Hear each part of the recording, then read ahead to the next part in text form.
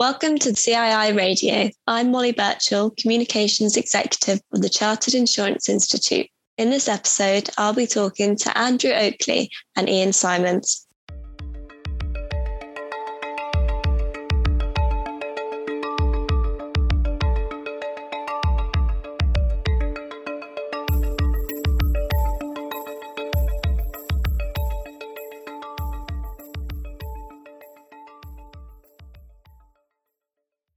In this episode of the podcast, we are talking about the product simplification courses developed by the CII, Lloyds and the Lloyds Market Association. We are joined by Andrew Oakley, Head of the LMA Academy at Lloyds Market Association, and Ian Simons, Customer Director at the CII.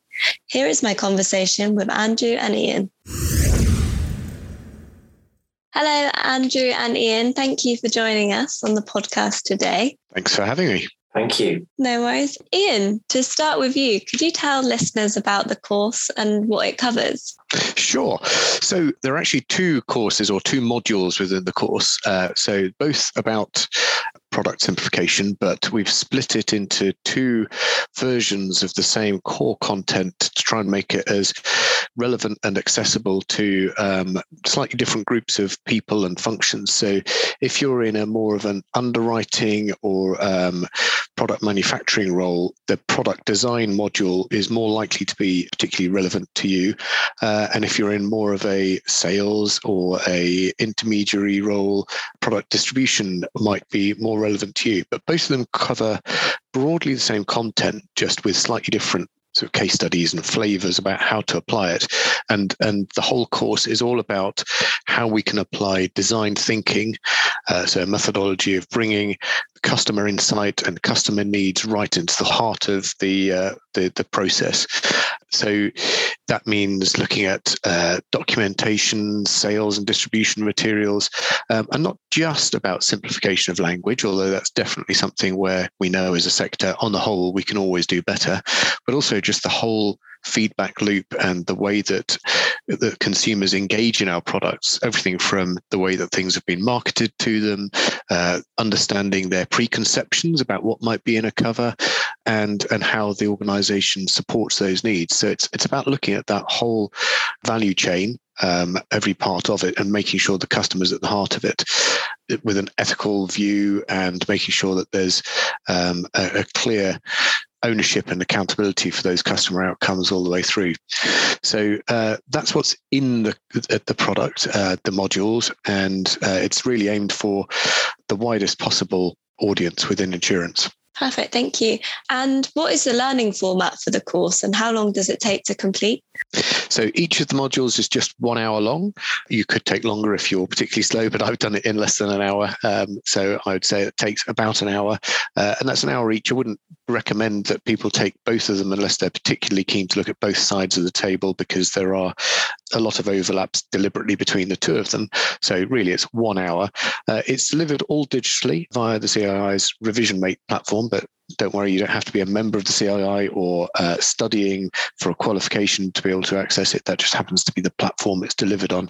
There's a small, short, informal assessment at the end, and that's really just to make sure that you have actually understood what you were learning. It's not a qualification or anything formal or stressful. It's just really just making sure that you've understood it, which you could, of course, retake or check if you do find you've actually misunderstood something along the way. So 1 hour, digitally delivered, and pretty easy to consume at any sort of level or role and function within the sector.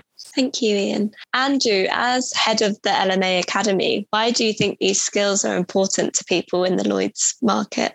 Well, firstly, they're absolutely critical and so important to the market. And if we look at the nature of Lloyds in the London market, it's always had that culture of agile product innovation. So it affects almost anyone and everyone across the market.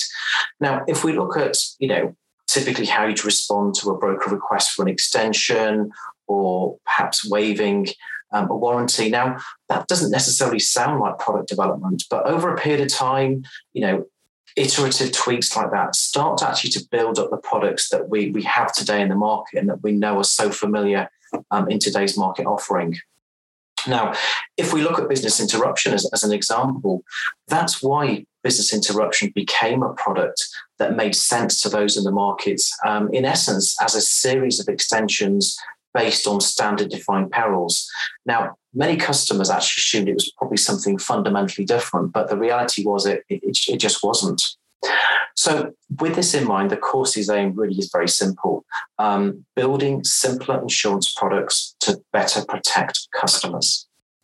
Now, if we just take a step back, in 2021, Lloyd's FutureSet, the LMA and the CII came together to jointly develop those two modules that Ian has just outlined as part of the market's commitment to product simplification, and also in response to a report titled Building Simpler Insurance Products to Better Protect Customers.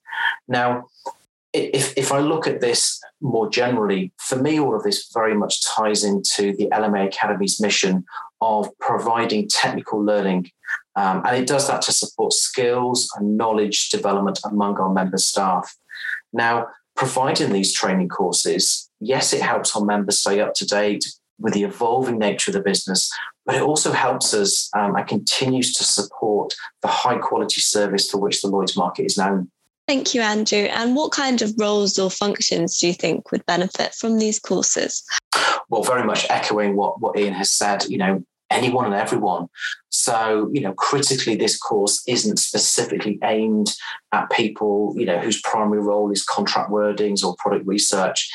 It's very much about ensuring everyone understands those core principles of design theory, and then more importantly, how do you apply that within an insurance context? Now, we also recognize that products will differ depending on your focus, but those core principles and frameworks are really all about ensuring the end customer's needs and their wants are at the heart of the product, and together with any advice or guidance they may have received along the way. Thank you, Andrew. And Ian, does this course help firms and individuals align with the consumer duty?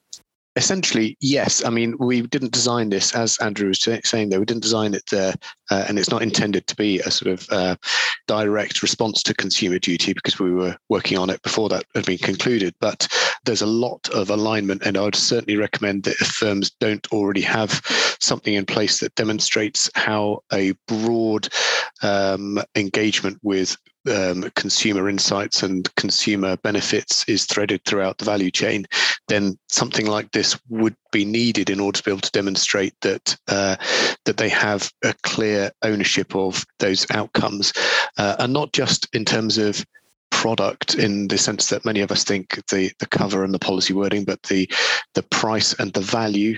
So looking at all four of the consumer duty outcomes, the products and service themselves, the price and value, the way that the consumers understand the product, and the way that they are serviced throughout it. That's all what we mean by the product when we, from a pure marketing strategy point of view, when people talk about product, it's not the thing you buy, it's the way it's experienced, the value you extract from it, etc. And that's how we have to start looking at this from a consumer duty point of view. It's the outcome, not the product really that matters. So did the customer at the time when they bought it have the right information in the right way to have understood what they were buying, and everyone in that value chain, could be the intermediary, could be the insurer, could be any other element of that, needs to be part of that. So as Andrew was saying there, it's about making sure the visibility of the customer is clear, and also your knowledge of how you can influence those outcomes is dialed up. So everyone should feel like they have some input to product development. You don't just sort of sit there and think, oh, well, I can see over here from my department that that's not a very good product, but that's not my problem. That's someone else's problem.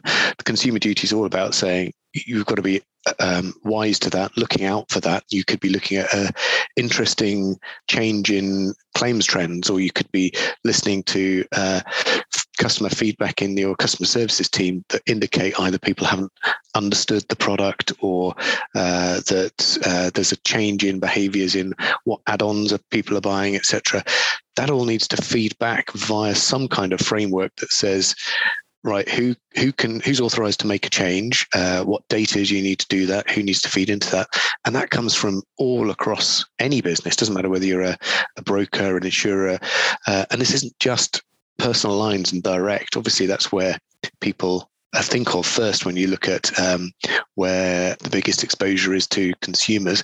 But these principles are just as relevant in a commercial, intermediated, complex business.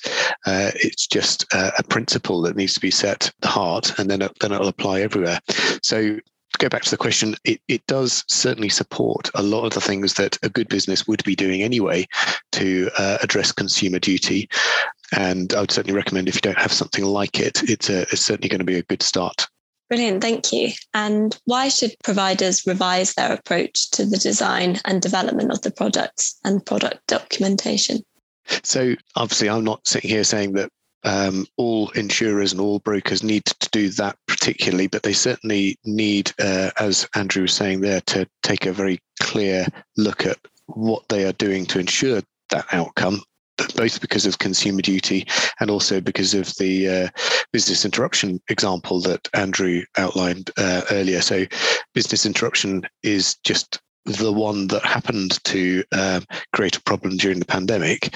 But there are almost certainly plenty of other examples of products that we know have been built iteratively over decades or centuries, not in any bad way, for the best interest at the time when you got feedback, whether it's via a broker for an extension or whatever.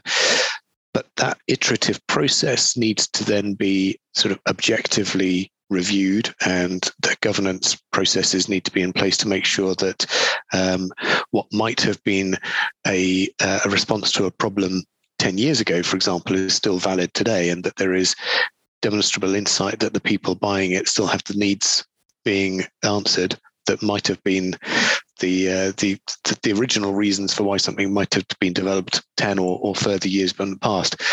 So it's not necessarily that all products and policies need to be completely reviewed, but there certainly needs to be a more customer-centric approach to objective reviews of customer outcomes. And so that's a woolly answer to a simple question, but there definitely needs to be a broader engagement in that process. And, you know, it was business interruption in 2020. It could be any number of other scenarios around the corner if we don't take a handle on this. And this is a good way of starting to get more hands to the pump. It's not one person's responsibility in a governance department or a compliance department. Consumer duty clearly makes it everyone's opportunity to try and fix that. So why not? Thank you, Ian. Andrew, how does product simplification fit in with Lloyd's culture and performance? Quite simply, it's a fundamental component of it. It's certainly core to Principle 5 of the principles for doing business at Lloyd's, and in particular, two elements to that.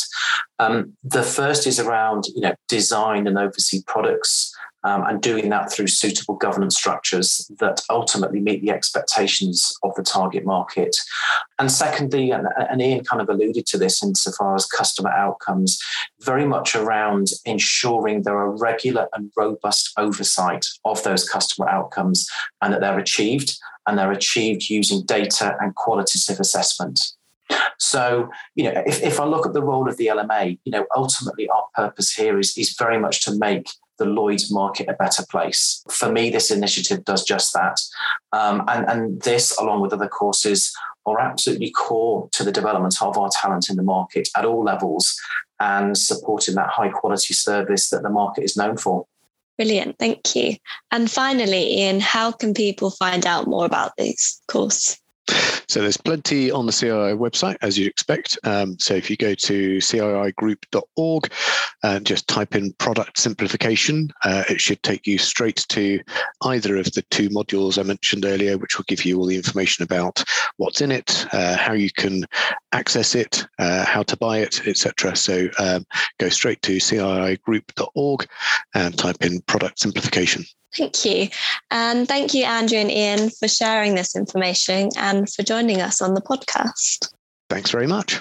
Thank you. And thank you for listening to this episode of CII Radio. To find out more, visit thejournal.cii.co.uk/podcasts. And you can follow us on Twitter @CII Group. Thanks for stopping by. Until next time, goodbye.